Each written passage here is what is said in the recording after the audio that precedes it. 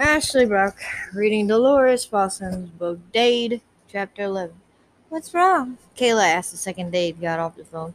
His mouth went tight, and he squeezed his eyes shut for a moment before he answered. It's Misty, he finally said. Grayson had flagged her bank account. It's routine when monitoring a suspect you might try to flee. Kayla was about to argue that suspect label, but Dade's expression had her holding her tongue and waiting. About 20 minutes ago, Misty cleaned out her account.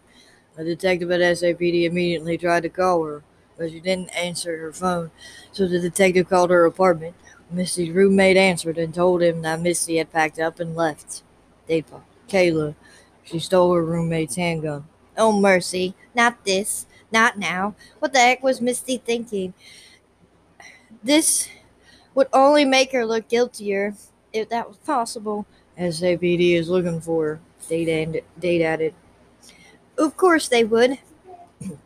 And they And then they would drag her back in for questioning. Kayla didn't know which she feared most, that her sister was in danger or that Misty was running because she had some part in the two attacks. Kayla's breath broke before she could choke back the sound, and just like that, Dade was there, gathering her up in her arms. She's my sister, Kayla managed to say, and that seemed to be enough explanation because Dade only made a sympathetic sound of agreement. I want her safe. I don't want her out there running around with a gun. They nodded. We'll find her. The fear must have flashed through her eyes because Daedra said, don't go there, he insisted. We'll find her and talk to her. That's all. Please, she begged. Tell them not to shoot her. No need to tell them that because the cops know she's scared and on the run. They're trained to handle situations like this, Caleb. His voice was so calm, so reassuring, and Caleb believed him because the alternative was too hard to accept. It'll be okay, he promised. Dade brushed a kiss on her temple, pulled back so they were eye to eye. That was always a dangerous stance for them because it also meant they were close to being mouth to mouth. I can't believe this is happening, Kayla whispered. That included Misty, the attacks, and yes, even this bizarre attraction to Dade. I'm terrified for my sister, and I miss Robbie so much. Breaks my heart to know that he's in danger. He's just a baby. Yeah, he used the pad of his thumb to swipe a strand of hair away from her face. Like everything else, the embrace, the temple kiss, the simple touch, all those things seemed far too intimate. Ditto for the way Dade dipped his head. Kayla braced herself for a bone-melting kiss, but with Dade's mouth and breath closing in on her, he only shook his head. Let me call Grayson and see how close he is to securing things with the new safe house. Dade took out his cell, pressed in some numbers, and then put the call on speaker. Grayson, it's me, he said when his brother answered.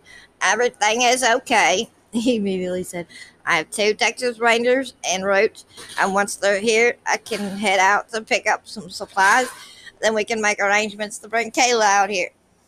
She heard what Grayson said, but it was hard to concentrate because in the background she also heard her son. Robbie was laughing. I need to say hello to him, Kayla insisted. Grayson didn't argue, and soon the sound of Robbie's laughter got closer and closer.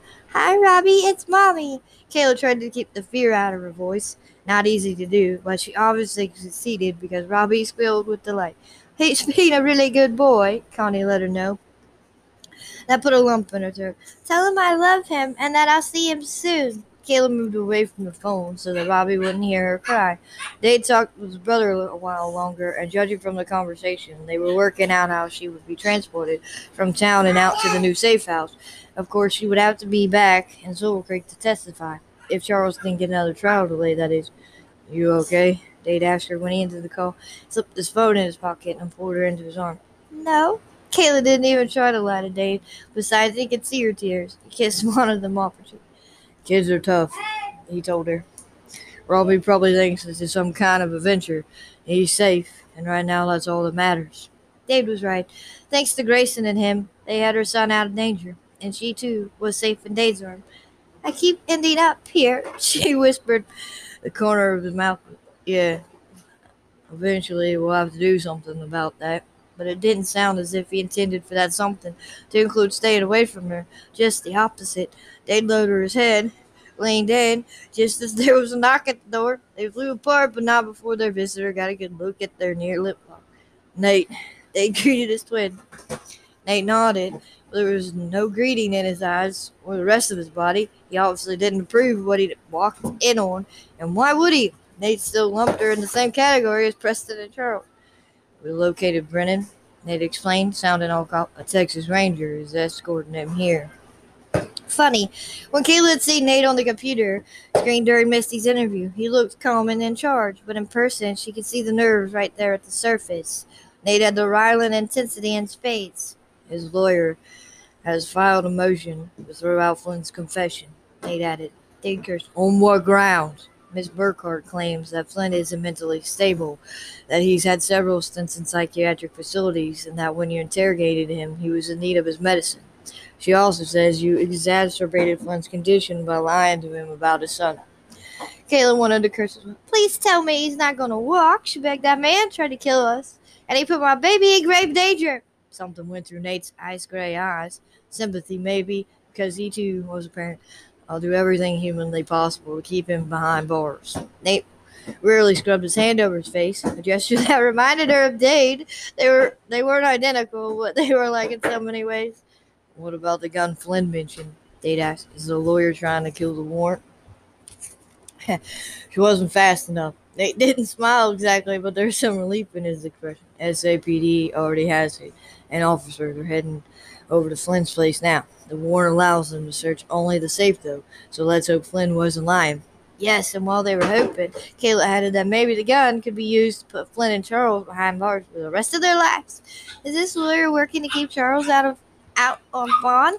Kayla probably, Nate admitted, but until the question of Flynn's sanity is decided, we can act in good faith and hold Brennan.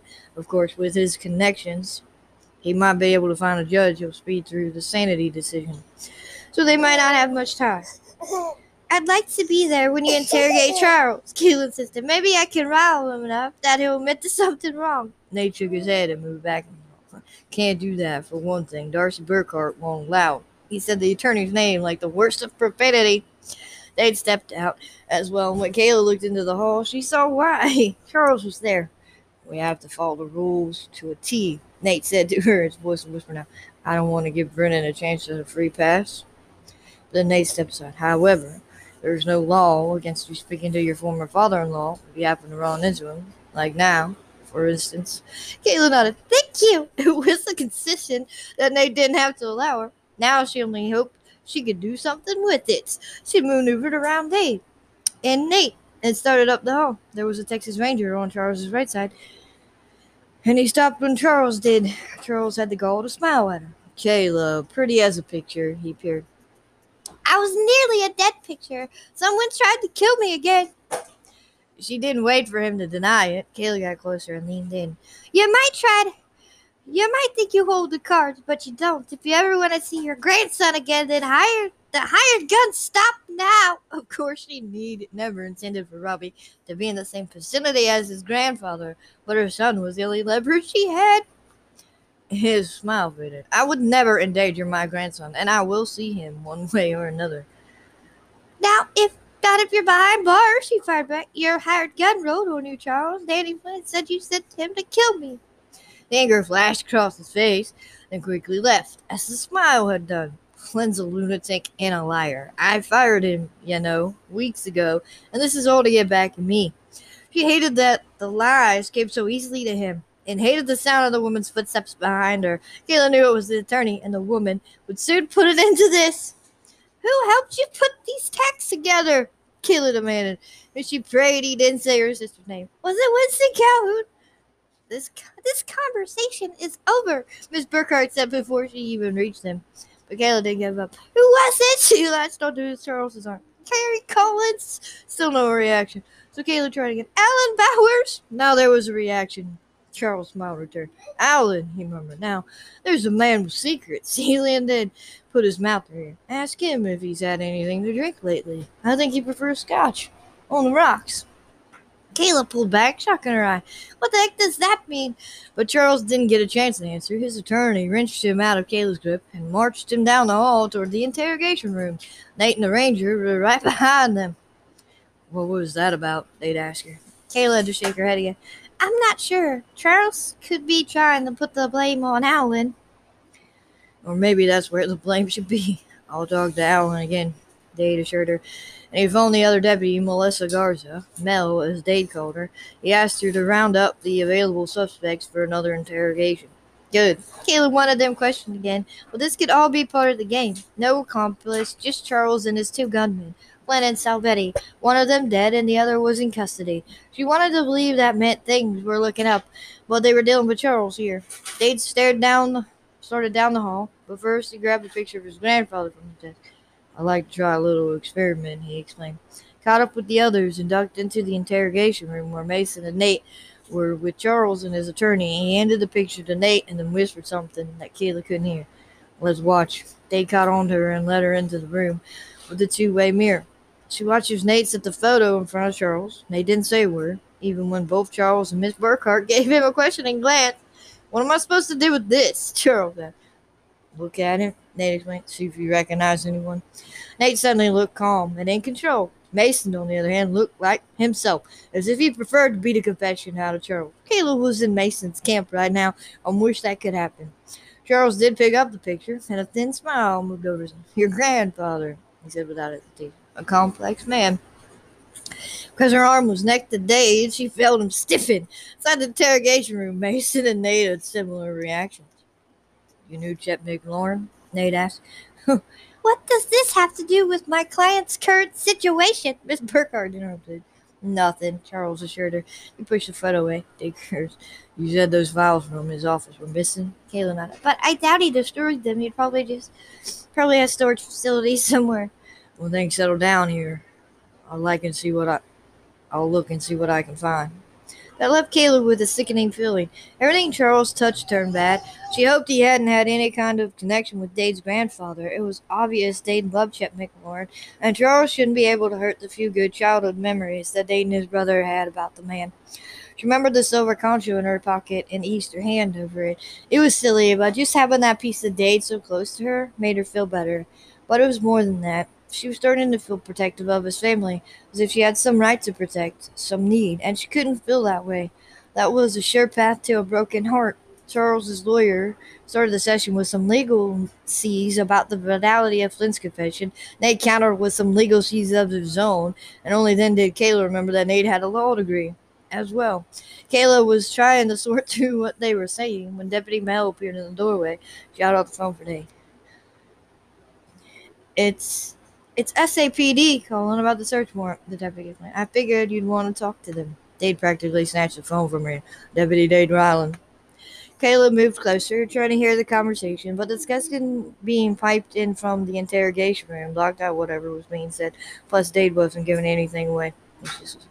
"Do that ASAP," Dade instructed he and then called. "Did they find anything in the safe?" Caleb immediately asked. "Yeah," Dade turned for the door. "Now let's see if it's important to this investigation." That's all Dade said before he turned the camera on and darted out into the interrogation room next door.